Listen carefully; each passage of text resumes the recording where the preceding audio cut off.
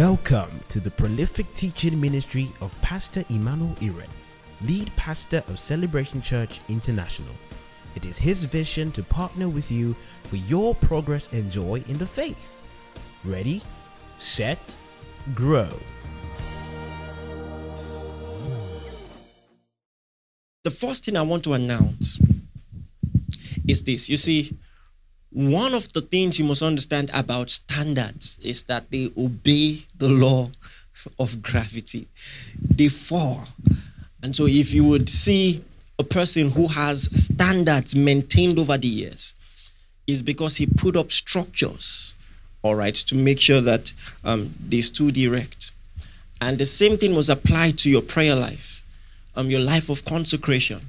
There's what I call special seasons of devotion. And we're going to have a full month of that in the month of May. All right. So the theme for the month of May is like incense. I like incense. So it's a special month of worship, of consecration, of prayer. All right. I want you to get ready for that. Sometime in the month, we're going to announce a fast. Sometimes in the month, we're going to announce everything that makes for consecration. Be ready for it. All right. We're going to take evangelism more seriously. We're going to take prayer, ministry. We're going to have more live streams just to pray. I want you to get ready for that. It's going to be such a powerful time. Listen, you're going to see dramatic interventions. Dramatic. All right? So I want you to anticipate that and get ready for that. All right. Now, we're going to go into the Word. And this is the grand finale of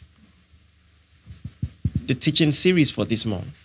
And I want you to pay attention, okay? This is a Bible study. We're taking Bible study format. I was telling Pastor T, as we came here today, I was saying, I honestly just wanted to just share thoughts, but the Lord just kept moving my heart in this direction. So get ready for Bible study. So the theme is Amazing Grace. Amazing Grace. All right. So essentially, we're talking about salvation, which is what the Bible is about. You see, a lot of people have said that you can learn several things from the Bible. And I'm not even going to argue whether they're right or wrong. What I'm going to tell you is this. The Bible has aims and objectives. So as the Lord inspired the writing of the scriptures, there are things he wanted you to see. And so no matter what else you see, if you don't see what God wanted you to see, it's a waste of time. So you must understand the aims and objectives, what God has in store for you. It's so important. So one more time, we're talking about amazing grace. And the Bible is essentially about salvation, the promise of salvation, the fulfillment of that promise of salvation, and the announcement of that salvation. That's what the Bible is about. The promise of salvation, the fulfillment of salvation, the announcement of salvation. So throughout the scriptures, what you call the Old Testament, you have the promise of salvation. God kept promising through the prophets that a Messiah was going to come. And in the Gospels, Matthew, Mark, Luke, and John, you have the fulfillment of that promise of salvation. All right. And then in the book of Acts, and in the epistles, you have the announcement and the explanation of that salvation. And we want to run through that. Normally, because of the time, I shouldn't be doing this, but I know it's going to bless you. I'm just going to do this as scantily as possible, all right? Because this is, I shouldn't need more time for this. So I want to run through the Bible as briefly as I can, starting from the first promise of salvation. I've taught you this before. There is something theologians call protevangelion, which is spelled Protevangelum.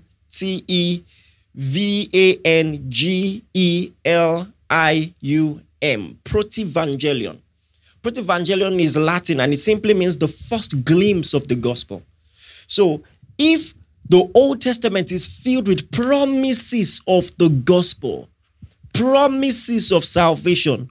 What was the first promise of salvation? It is found in Genesis 3:15. And like I said, theologians call this verse Protevangelion, which is the first glimpse of the gospel. Background of the story.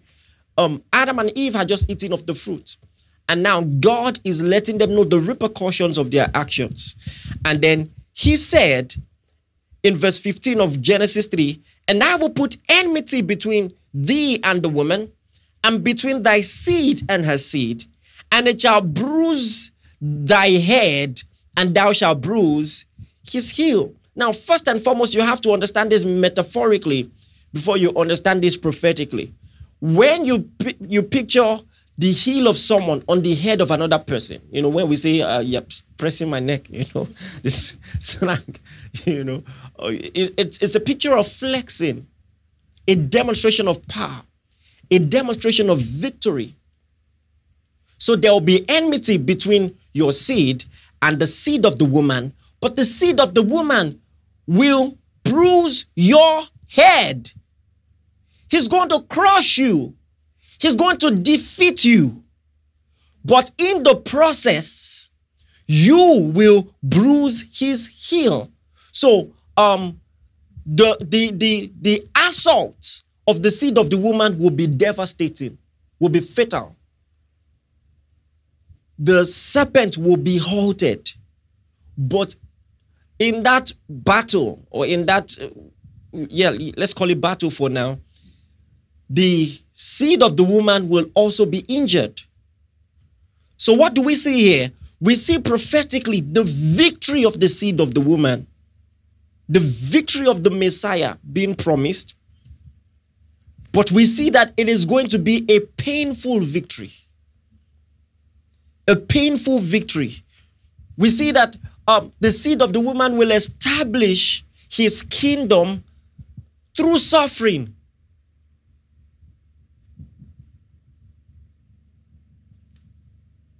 Paul said he was declared to be the Son of God by the resurrection from the dead.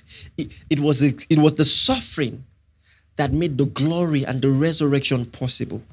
And all of this was prophesied. So listen, now, from the Protevangelion, from this text, all of humanity began to look for something. They were looking for a seed. That seed that will undo all the wrong things that the serpent had caused. That seed. Because now they were looking for the seed of the woman. What seed would that be? A theologian named Dr. Bruce, which is very interesting because he was giving a commentary on the seed of the woman bruising the head. Oh my God. Of the serpent. Dr. Bruce will something. He said that Eve actually thought Cain was going to be that seed. But don't forget, not only are we to trace the seed of the woman that will bruise the head of the serpent, we're also tracing the seed of the serpent. The woman will have children of promise. Serpents will have children of damnation. That's why Jesus could look at the Pharisees and say, you are of your father, the devil. So he was the seed of the woman. They were the seed of the serpent. You have to understand this. She thought Cain was going to be the seed that was promised. From the name Cain, a child from God. That's why she named him. They named him that way. But he was the opposite. He was the seed of the serpent. And the seed, the lineage through which that seed was going to come ended up being Seth instead. And from Seth, we had Noah. And from Noah, we had Shem. And from Shem, we had Abraham. And God told Abraham, he says, in you shall all the nations of the earth be blessed. So now we are tracing the lineage. Now we know that it will be through Abraham. Listen, this is the preoccupation of the Bible. Whatever else you read in the Old Testament, if you forget the flow of thought, if you forget that we are actually tracing a lineage, you have missed everything. There are many interesting distractions. There are many things that if you read, they can help you in your daily life. They are good, but they are not the main thing. The Old Testament is about the promise. You are tracing the lineage through which the seed was going to manifest. All right. So Abraham, he says, in thee shall all the nations of the earth be blessed. So we're tracing. And God tells Abraham, it will not be Ishmael, it will be Isaac. And Isaac has two children, Jacob and Esau. And it's not Esau, it's Jacob. So we're tracing. Jacob has 12 sons. Guess what? It's not Joseph. It's Judah. I'm going to take time to explain. We have Manifest Bible course next month. Get ready for that. I'm going to explain all these things better. And you know what God said about Judah? I wish I had more time for this. This is good stuff. Genesis chapter 49 verse 10. I want you to see the prophecy about Judah. Genesis chapter 49 verse 10. It says, the scepter shall not depart from Judah. Now that's the prophetic selection. The scepter shall not depart from Judah, nor the lawgiver from between thy feet. It says, until Shiloh come. It says, unto him shall the gathering of the people be. So now, one of the earliest names for the Messiah was actually Shiloh. Shiloh was not a place. Even though there was a place called Shiloh later. But that place did not exist at this time. You know what Shiloh means? It means the man of rest. The man of Sabbath. He says, and he said, unto him, unto Shiloh shall the gathering of the people be. And Shiloh will be of the descendant of Judah. So we are tracing the seed here. Oh, I wish I had more time for that. And then from the lineage of Judah, you have David. And one day, God gives David a promise. In 1 Kings chapter 8, verse 25. Follow the line of thoughts. So God tells Judah, the scepter shall not depart from you. And what does he tell David? He says, therefore now, 1 Kings 8, 25.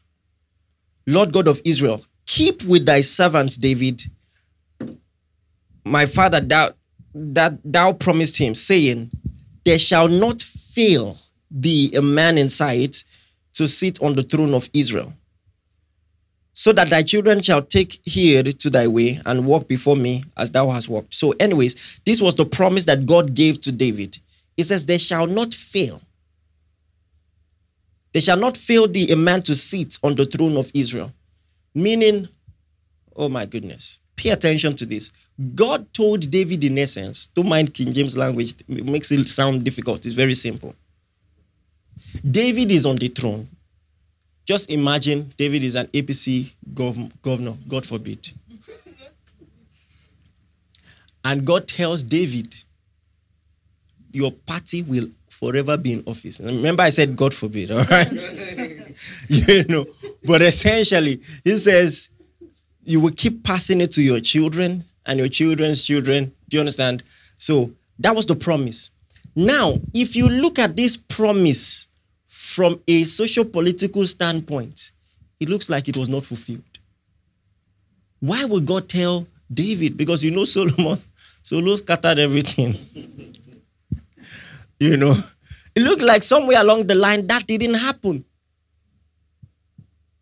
So, did God's promise fail? But it didn't. One day, a virgin named Mary was minding her business, and all of a sudden, an angel showed up and gave her a salutation that got her perplexed and wondering what manner of salutation is this. The Bible says in Luke chapter 1, verse 30. The Bible says, and the angel said to her, fear not, Mary, for you have found favor with God. And behold, you shall conceive in thy womb and bring forth a son, and shall call his name Jesus. He shall be great and shall be called the Son of the Highest. And the Lord shall give unto him, and the Lord shall give unto him the throne of his father David. and he shall reign over the house of Jacob forever. And of his kingdom there shall be no end. So when God was saying that the scepter, or there will never fail to be someone from your lineage sitting on the throne, he wasn't saying your son will pass over to the next person and that person will pass over to the next person. That's not what he was saying. He's saying someone from your lineage will come and will rule with an endless life. And because he's king, his tenure will never end. So that was a prophecy of the Christ. Remember again, we are tracing the lineage. We are tracing the story. Paul was preaching and he used the same explanation in Acts chapter 13 verse 34. Acts chapter 13 verse 34. The Bible says, and as concerning that he raised him from the dead, talking about Jesus, now no more to return to corruption, he said on this wise, I will give you the sure mercies of David. Meaning, what I promised David in my mercy will be sure in your life. Meaning, it will be fulfilled. So that was a fulfillment. I wish I had more time to break that down to you. But now I said all of that to say this. You know, I remember as a child, I tried to read through the Bible. And it was so difficult. There were just some books that didn't make sense. I tried to avoid Leviticus and everything that had curse in it, you know. But even the Gospels that seemed more interesting, I mean, there are stories there, you know, the virgin birth and all of that. You're reading Matthew and it starts with genealogy. Is it just me that never understood what you think? What is the purpose of this? Why so boring? Why do you even bother to tell us a story that we're not interested in? But listen, as you mature, you discover that the genealogy is one of the most important pieces in the gospel. Because here is the thing. In fact, I like the fact that Matthew started with the genealogy. There is no better way to start. Because before you start a conversation about who the Messiah is, to people who understand prophecy, you must first justify the lineage of that person as someone who came through Judah, as someone who came through Abraham, as someone who came through David. Those three cardinal people. If you did not come through that lineage, because guess what? Don't forget how we started. From the Protevangelion, from Genesis 3:15, we are tracing the lineage. We're looking for someone. And we receive hints, prophetic hints from place to place, from time to time, pointing us to that person. That's why the genealogy is so important. That's why Luke gave genealogy and Matthew gave genealogy. It's a principle of journalism. See, if we tell 7 people to tell us a story of something that happened in the market, there are some details that each of them will miss. But the most important details, all of them will tell. So if Luke wanted to tell the story, all right, about the provision of salvation, and he gave the genealogy, and Matthew did the same thing, it must be important. And I tell you, it is very important. All right? The genealogy guides our priority. It helps us. Don't lose focus. There are many things to learn in the Bible, but there is one important thing. Many things you might learn from the story of Esau, but Jacob is the focus. Many things you will learn from the story of David. You know, I've said this time and again that as children, every time you're reading the story of David, what will stand out to you is that he killed Goliath. But the priority of the Bible is different. David, every time the New Testament spoke about David, they did not mention Goliath once. The writings of David were quoted 60 times in the New Testament. And the story of his killing Goliath did not show up there. Guess what? Solomon was not quoted at all. Despite all his wisdom, people say he was the wisest man. His wisdom did not find relevance in the New Testament. You have to understand the kind of wisdom we are talking about and the kind of wisdom that counts before God.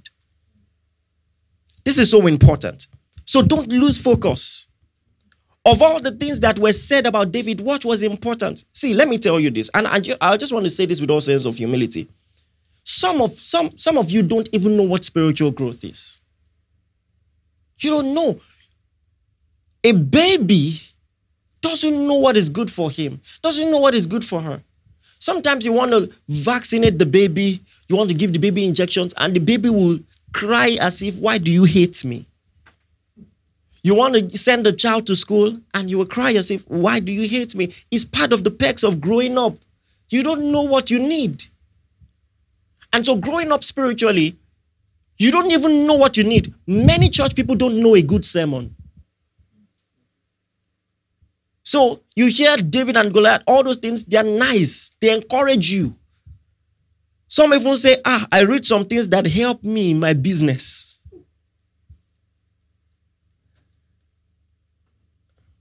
But there is a focus. We were looking for a seed. So you must follow the line of thoughts. For instance, on Sunday, you learned to see Christ in Isaiah 53. Do you know how important that is? That now, every time you read Isaiah 53, you understand what it means. Now, that's growth. And this is the type of growth you should see. So like I said, when you're reading the Old Testament, you have to understand what the focus was. You know what Jesus said in John 5:39? He says, set the scriptures. In them you think you have eternal life. He says, they are they that testify of me. In the scriptures is a testimony about me. Meaning, if you read the Old Testament, you will see a lot of details, a lot of information about me. By the way, when he was talking in John chapter 5, the New Testament had not been written, had not been compiled. So when he says, they testify of me, he was talking about Genesis to Malachi. So I should be able to see that seed of the serpent, follow the train of prophecy, follow the breadcrumbs, and piece all the pieces of the jigsaw puzzle together to find Christ. That's what good Bible study does. So let's see how Paul preached. I want to show you an example. In Acts chapter 13, this is going to bore you, but that's good. Acts chapter 13. The Bible says from verse 15, it says, after the reading of the law and the prophets, which is the Old Testament, the rulers of the synagogue sent to them, saying, men and brethren, if you have any word or exhortation for the people, say on. We're going to have a day in church. We're going to do this. We just pass the mic. Who has an exhortation? The church would have been mature to a point. Maybe we would restrict it to workers, or people who have gone through the membership school, attended church for a while. All right. Anyways, the Bible says, Paul stood up and motioning with his hand, he said, men of Israel, you who fear the God, he said, listen. It says, God of this people, Israel, chose our father and exalted the people when they dwelt as strangers in the land of Egypt. So he started from, the land of Egypt. He says, and with an uplifted hand, he brought them out. Now for a time of about 40 years, he put up with their ways in the wilderness and destroyed 7 nations in the land of Canaan. He distributed their land to them by allotment. After that, he gave them judges. So see what Paul is doing. He's doing a commentary of the Old Testament. He started from Exodus and he's coming to Jesus. This is how we should understand the Old Testament. Don't get lost in the stories. See everything as they lead to Christ. Stephen did the same thing too in Acts chapter 7. That's how Stephen preached. So you must see all those stories pointing to one person. Verse 21, afterward they asked for a king. So God gave them Saul, the son of Kish, a man of the tribe of Benjamin, for 40 years. And when he had removed him, he raised up David as king, to whom he gave testimony, saying, I have found David, the son of Jesse, a man after my own heart, to do all my will. For from this man's seed, according to the promise, God raised up for Israel a savior, Jesus. You see? After John had first preached before his coming the baptism of repentance to all the people of Israel, and as John was finishing his course, he said, "Who do you think I am? I am not he, but behold, he that comes after me, the sandals of whose feet I'm not worthy to loose." That's why I wear sandals these days. Men of God ought to wear sandals. I'm just playing. It says, I'm just joking. It says, "Men and brethren, sons of the family of Abraham, and those among you who fear God, to you the word of this salvation has been sent." It says, "For those who dwell in Jerusalem and the rulers, because they did not know him, nor the voices of the prophets, which they read every Sabbath, have fulfilled them in condemning him. And though they found no cause of death in him, they asked Pilate that he should be put to death." It says, "Now when they had fulfilled all that was written concerning him, they took him down from the tree and laid him in the tomb. But God raised him from the dead." Glory to God. It says, "He was seen for many days by those who came up from Galilee to Jerusalem, who are his witnesses to the people. And we declare to you glad tidings, that the promise which was made to the fathers, God has fulfilled this for us, their children, in that he raised up Jesus." Now pay attention, he's quoting scripture now. "As it is also written in the second Psalm," meaning Psalm chapter 2. "You are my son, today I have begotten you." I'm teaching you how to understand the Old Testament. Now, when you're reading Psalm chapter 2, you might not have known that it was talking about the Messiah. But see, the New Testament is actually a commentary of the Old Testament. So from this, you say, "Oh, so Psalm chapter 2 was talking about Jesus. I did not know." The second Psalm, he says, you are my son, today have I begotten you. And that he raised him from the dead, no more to return to corruption. He has spoken thus. This is another Psalm again. "I will give you the sure mercies of David." Therefore, he also says in another Psalm, third Psalm, "You will not allow your Holy One to see corruption." That's Psalm chapter 16.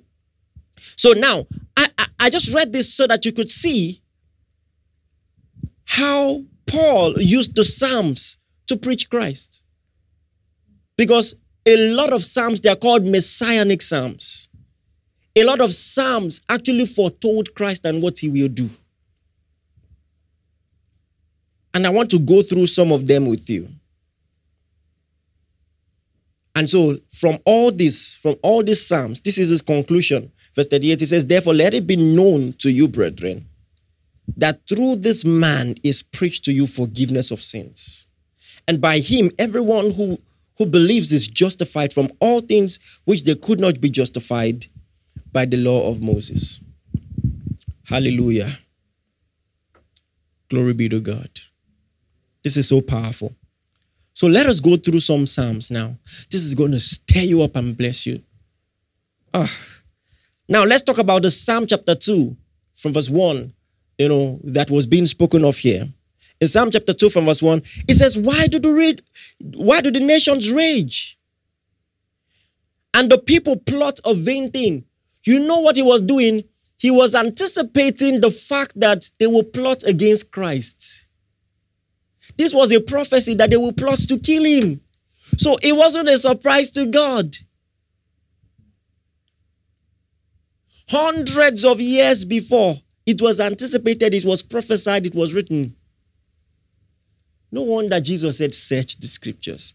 Why do the nations rage and the people plot a vain thing? No wonder Jesus was so composed before Pilate. Oh, glory to God. Because he already knew the counsel of God. He knew what God had said about this. Why do the nations rage and the people plot a vain thing? It says the kings of the earth set themselves and the rulers to take counsel together against the Lord and his anointed. By the way, the word Messiah, if you check the etymology of the word, it actually means someone that is robbed. It actually means anointed. So this was a prophecy of the Messiah against the anointed, saying, let us break their bonds in pieces and cast away their cords from us. So the high priests and all the Pharisees and Sadducees saw a growing movement that they wanted to stop. This group, let's scatter them. And how do we scatter them? Let's kill their leader. That's what they thought they were going to do. All this is anticipated. Let us break their bonds in pieces and cast away their cords from us. It says, he who sits in the heavens shall laugh. Ha ha ha ha. It says the Lord shall hold them in derision. Meaning, they're going to be so clueless. No wonder Paul said to Corinth, he said, if they had known, they would not have crucified the Lord of glory. He says, then he shall speak to them in his wrath and distress them in a deep displeasure. He says, I have set my king on my holy hill of Zion.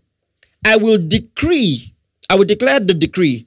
The Lord has said to me, you are my son.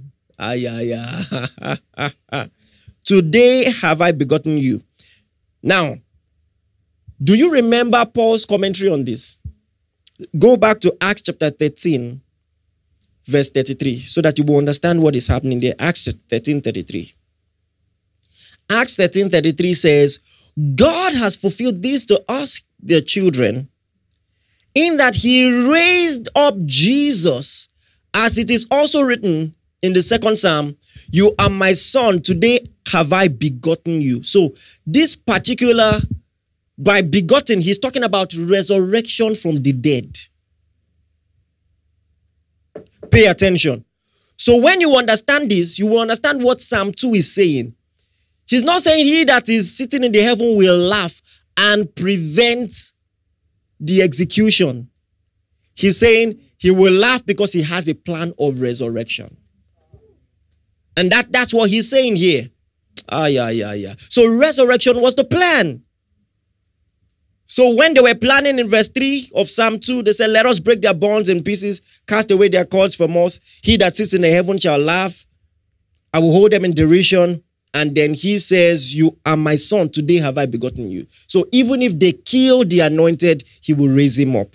That was the plan. And now, the conversation changes after the resurrection of the anointed. In verse 8, he says, ask of me, and I will give you the nations for your inheritance, and the ends of the earth for your possession.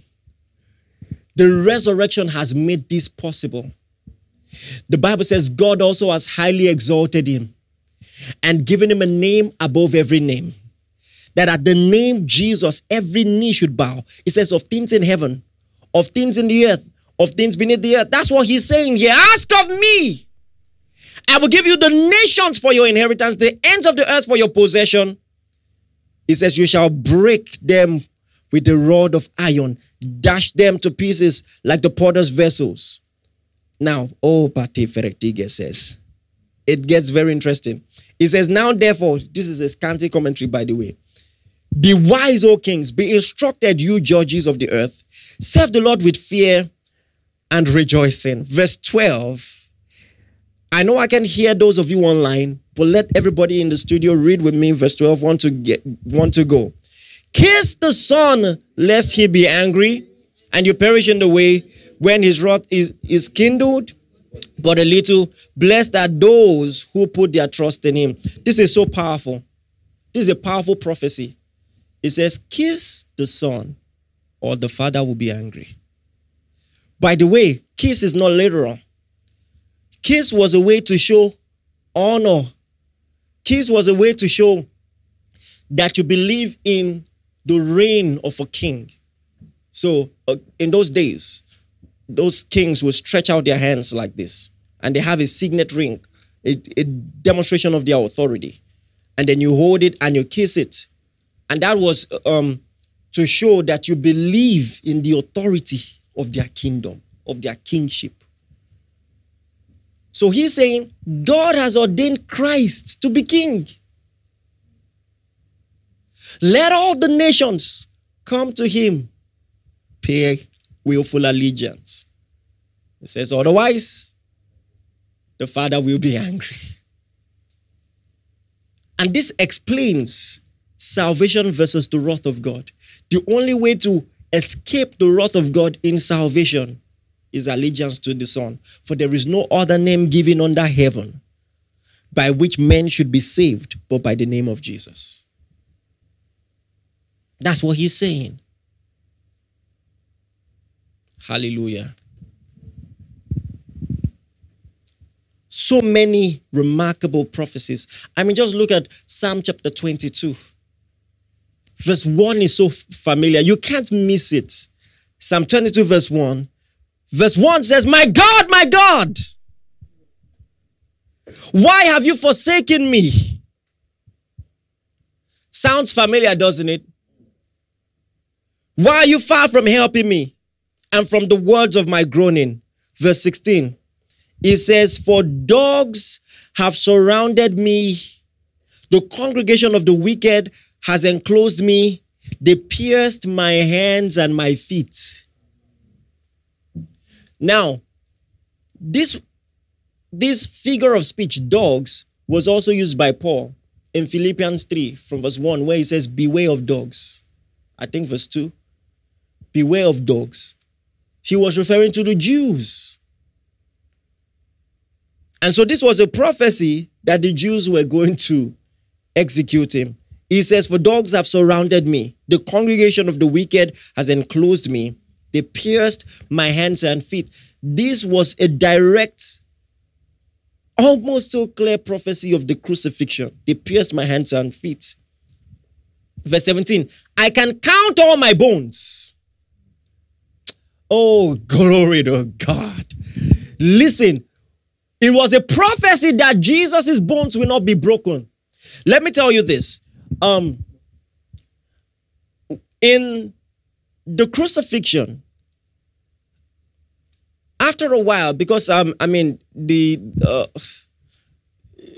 is this shock effect that people on the cross would always have after their blood has been drained and all of that, and it's a gory sight. So after a while, the Roman soldiers were known to come to all the people on the cross, crush their bones, so that they die faster to avoid, that gory sight. But after a while, after all the demands of justice had been met, the Bible says Jesus gave up the ghosts. So they crushed the bones of the guys beside Jesus, but by the time they came to Jesus, he was already dead. So there was no need to crush his bones, and that was a fulfillment of this. I count all my bones. They look and they stare at me. They divide my garments amongst them. And my clothing, for my clothing, they cast lots. But you, O Lord, do not be far from me. O my strength, hasten to help me. So this is just a direct prophecy. No wonder Peter said in 1 Peter chapter 1 from verse 18 to 19. 1 Peter 1, 18 to 19. It says, for as much as you know that you were not... I'm getting ahead of myself. All right, so that's powerful. Psalm 22, another messianic psalm, all right? Now let's come to Psalm chapter 16, verse 10. Before I read it to you, let me show you how Peter taught from that psalm. The Bible says, when the day of Pentecost was fully come, they were in the upper room, praying, and then suddenly there was a sound of a rushing mighty wind. It filled the room where they were. And then the people got filled with the Spirit and started praying in tongues. And then there were cloven tongues as of fire that sat on the head of everyone. And people that heard them from outside thought, who are these drunkards? So Peter saw need to give a defense and to explain what was happening. And he rose up and he said, men and brethren, we couldn't be drunk. This is just the third hour. What you see is the fulfillment of the prophecy of Joel. I'll pour out my spirit on all flesh. Your sons and daughters shall prophesy. Your young men shall see vision. Your old men shall dream dreams. This is Acts chapter 2 from verse 14. I'm in verse 17 now. And then he began to explain salvation in Christ. From verse 22, he says, "Ye men of Israel, hear these words. Jesus of Nazareth, a man approved of God amongst you by many miracles and signs and wonders, which God did by him in the midst of you, as you yourself know. Him being delivered by the determinate counsel and the foreknowledge of God, you have taken, and by wicked hands have crucified him, slain. He says, whom God has raised up and loosed the pains of death, because it was not possible that he should be holding by it." Verse 25, "For David speaking concerning him, David speaketh concerning him, I foresaw the Lord always before my face. He's on my right hand that I should not be moved. Therefore my heart will rejoice and my tongue shall be glad. Moreover, also my flesh shall rest in hope. Because thou wilt not leave my soul in hell, neither will you suffer your Holy One to see corruption." Now, let's see what text he was quoting. Go quickly. We're going to come back to see his commentary on that. But go now to Psalm chapter 16 from verse 10. Psalm chapter 16 from verse 10.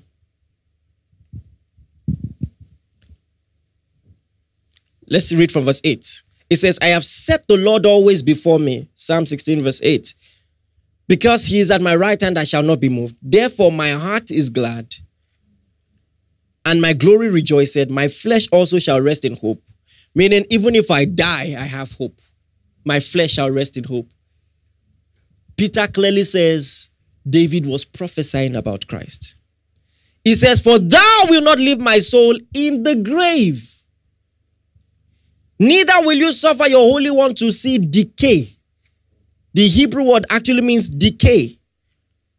My body is not going to be, before it even starts decaying, there's going to be a resurrection. The body will be changed. He says, "Thou will show me the path of life. In thy presence is fullness of joy. At thy right hand there are pleasures forevermore." Right hand, metaphor for resurrection. Metaphor for the fulfillment of the redemptive plan, because Christ is seated at the right hand of the Father. So this was a prophecy of his death, burial, and resurrection and ascension. At thy right hand there are pleasures forevermore. Right hand, just metaphor for new creation realities. Pleasures forevermore. So how did Peter explain this? Go back to Acts chapter 2. Glory to God. In verse 28, Acts 2:28, it says, "Thou hast made unto me the path of life.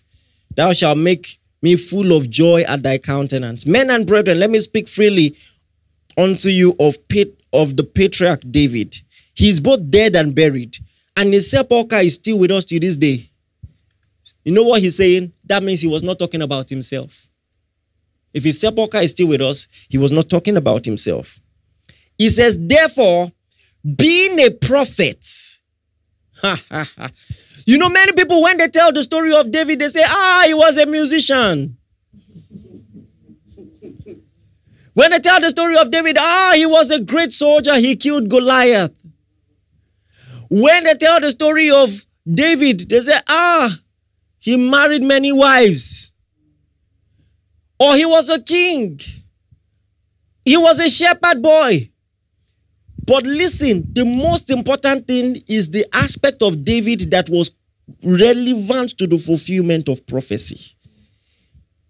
He was a prophet. Therefore, being a prophet and knowing that God had sworn with an oath to him that of his loins, according to the flesh, he would raise up Christ to sit on his throne. I've explained this already. Haven't I? Raise up Christ to sit on his throne.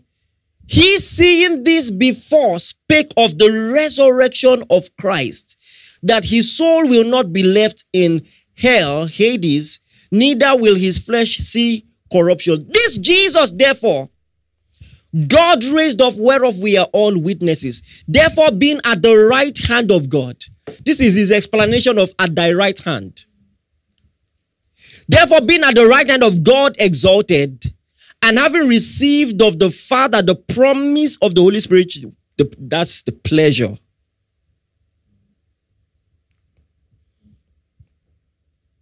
That's the pleasure David was waiting for at the right hand. The promise of the Holy Spirit.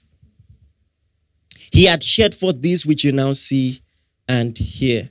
It says, for David is not ascended into the heavens, but he saith himself, the Lord said unto my Lord, sit down at my right hand until I make thy foes your footstool. Anyway, that's so powerful. I wish I could go on and on with this.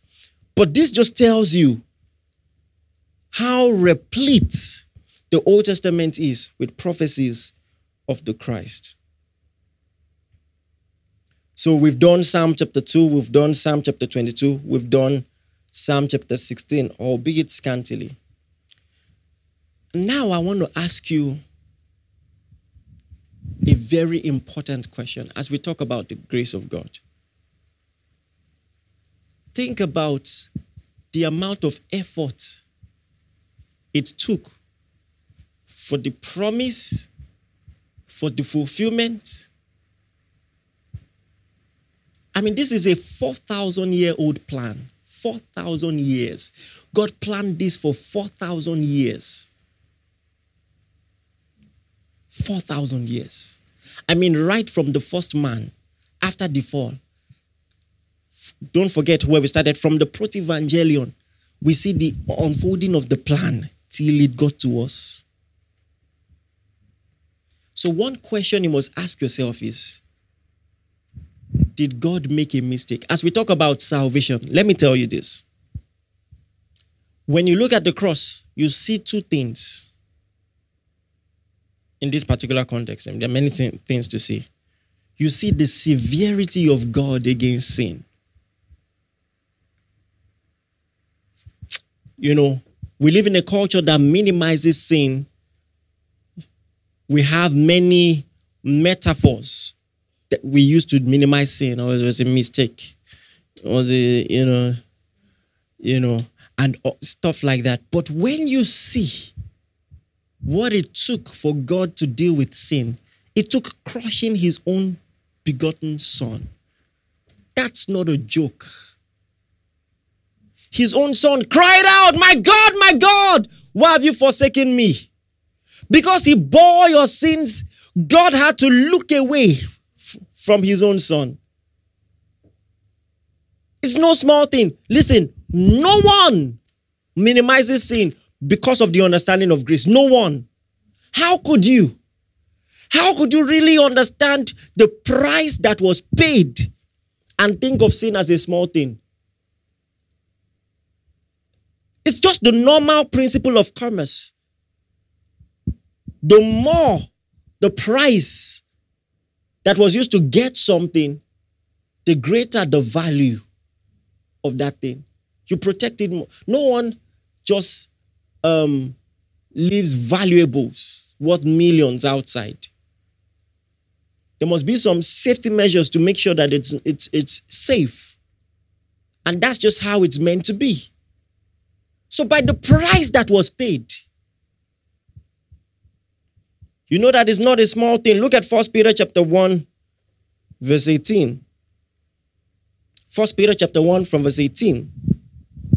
1 Peter chapter 1 from verse 18. It says, for as much as you know that you were not redeemed with corruptible things as silver and gold from your vain conversions received by the tradition of your fathers. You were not redeemed. Let me tell you this. I mean, if God paid $1 billion for your salvation, it will be expensive, but it's still money. There are people who can afford it. If God paid in gold and silver, there are people who can afford it. But he says, you were not redeemed with corruptible things as silver and gold. He says, but with the precious blood of Christ. Think of the price that was paid. The precious blood of Christ, as of a lamb without blemish and without spots. By the price, you understand, sin was really a big issue. So nobody, because of their understanding of grace, minimizes sin. But you know what no one else should do because of their understanding of grace? don't minimize the sacrifice, the efficacy of the sacrifice. You mean to tell me God had a 4,000-year-old plan to redeem you? And then Christ comes, he dies, he rises. You place your faith in him for salvation. Then you tell a lie. As bad, lying is bad, it's a sin. No child of God should lie and feel happy or feel all right. It should pierce your heart. But there's a difference between, or the question is, why? Why do you feel bad? Do you feel bad because you are a new man in Christ and you should not be lying? Or because you feel, because of that, you're not going to make heaven? So God's great plan, he planned it for 4,000 years. I mean, he sent prophets to be giving hints of it. He sent his own son, crushed his own son, died, rose up 3 days. And then one mistake. Imagine maybe you served God 40 years. Went mission fields, did all those things. And then you know how the movie is portrayed. One mistake. As you were making that mistake, the trumpet now sounded pam pam pam pam. And then you go to hell. And when we try to explain things like this, some people think we're minimizing sin. We're not minimizing sin. We are protecting you from minimizing the sacrifice. Listen, if Jesus died for sins, I don't get to pay for them. Simple commerce. Did he die for my sins or not? If he died for me, I will not die. For God so loved the world, he gave his only begotten son, that whosoever believes in him should not perish, but have everlasting life. Let me tell you this. From an intellectual standpoint, I mean, if indeed, some people's definition of salvation is this. You have to live a perfect life. So if you make mistake, you are no more a candidate for heaven. So you have to say sorry. And the reality is, Jesus didn't need to die for that. Jesus didn't need to die for that. Without Jesus coming, I can try to live a holy life, and when I make mistakes, I say sorry. But if God found a ransom, look at the way 1 John 2 explained it as I begin to round off.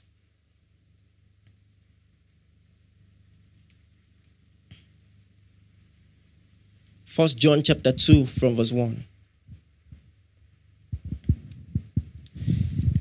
It says, my little children, these things write I unto you, that you sin not. This is so important because some people, when you're preaching this, they think you're encouraging sin. God forbid. And we have myriads of sermons talking about exercising your victory over sin and all of that. My little children, I write unto you that you sin not. He says, and if any man sin. So this is not an encouragement to sin. You shouldn't. But if you do, you have an advocate with the Father. Jesus Christ the righteous. He is the propitiation for your sins. So you shouldn't sin, but if you sin, someone paid.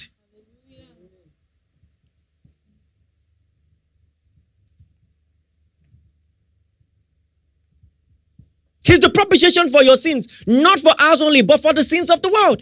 It's so straightforward. And because you have the Holy Spirit, the knowledge that you are saved is no longer about your works, will not move you to sin more.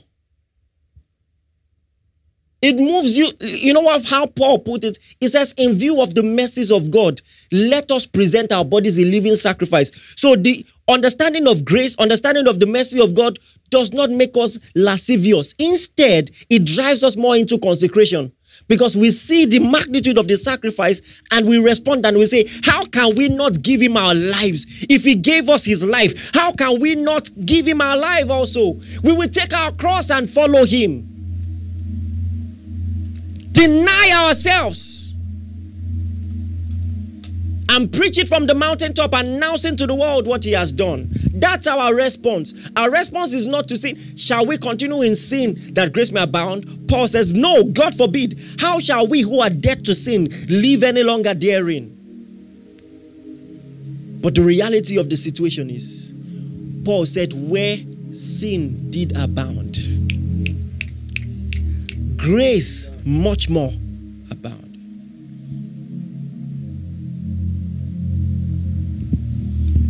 That's what the Bible says. So the final text of the day, and we pray. Romans chapter 4 from verse 1. Romans chapter 4 from verse 1. It says, what shall we say then that Abraham our father as pertaining to the flesh had found? If Abraham were justified by works, then he can boast, but not before God. For what saith the scripture? Abraham believed God, and it was counted unto him for righteousness. He says, now to him that walks is the reward not reckoned of grace but of debt. Listen, you have to understand, if we say salvation is by grace, you need to know what we are saying. He says, if you walk, it is not grace. If you walk, it's debt. So if you have an employment contract, and I say after every 30 days, I'm going to give you this amount of money. If you walk, that's not grace. You deserve the money. But if you come visiting just to visit and I extend you that money, you didn't work for it now, that's grace. So he said, if you walk, it is not grace, it is debt. Understand it. If you think you have to do anything to make heaven, you might mean well. And your motives superficially are good because moral excellence is good. But working to make heaven is out of debt. You are minimizing the necessity of the sacrifice of Christ without knowing. You might have good intentions for doing so, but that's what you're doing. So why do we strive for moral excellence? Because we are saved, not to be saved. Because we are citizens of heaven, not to make heaven.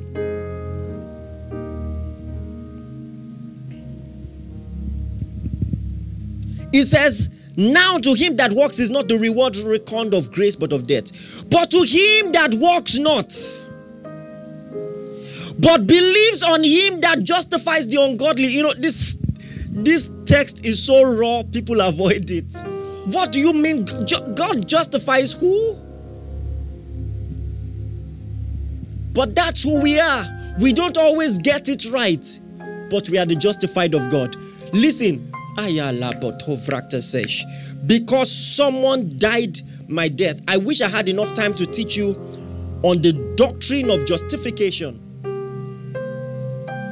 The Bible says that he has raised up Christ for our justification. So as surely as Christ is risen, we are justified. Because Christ is alive, all who place their faith in him are justified. It's about the resurrection. It says, he that walks not, but believes on he that justifies the ungodly. It says his faith is counted for righteousness. Even as David described the blessedness of the man to whom God imputes righteousness without works, saying, blessed are they whose iniquities are forgiven, whose sins are covered. Blessed is the man to whom the Lord will not impute sin. And why would God not impute sin? Because someone paid for the sins. He can't impute it. It's been paid. The account is balanced. He says, therefore, if any man be in Christ, is a new creature. All things are passed away. Behold, all things are become new. All things are of God, who has reconciled us to himself by Jesus Christ and giving us the ministry of reconciliation. It says, to wit that God was in Christ, reconciling the world unto himself, not imputing their trespasses to them. Meaning that promise of David is fulfilled in the man in Christ. Just thank him right now. Thank him. We have received the liberty to serve the living God. Our liberty is for service, for consecration, not to sin. But just worship him right now. Worship him right now. Worship him right now.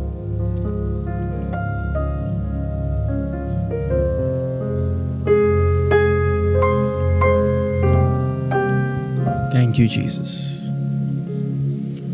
Pray in the Spirit and worship Him right now. Thank Him for the blood. Thank Him for the cross.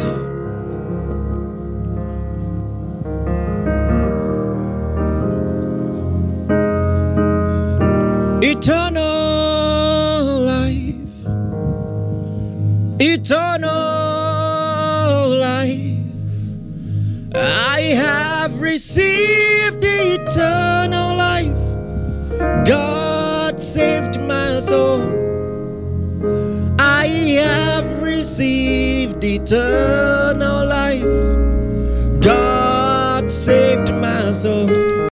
Paul said, being confident of this very thing, that he who has begun a good work in you will perform it until the day of Jesus. Thank you, Father. Glory to your name, Lord. Glory to your name, Lord. Listen, everyone under the sound of my voice, everything that Christ offers is by grace. Don't let the devil deceive you that you are sick and you don't deserve a healing. You deserve it. It is for you that Christ died. And that's why you can be healed right now. And so I stretch my hands to you and I prophesy. Let everyone who is sick under the sound of my voice, in the name of Jesus whom we preach, be healed in Jesus' name. Be healed in your blood. Be healed in your bones. Let bad organs be replaced. I'm seeing dead organs come alive. There will be medically confirmed testimonies. Palibora ataravi zikita parandon de katos. Evenato karataku zikites. Thank you for listening. We are sure that you have been blessed. For inquiries, reach us on our helpline 0809 996 7000. Blessings.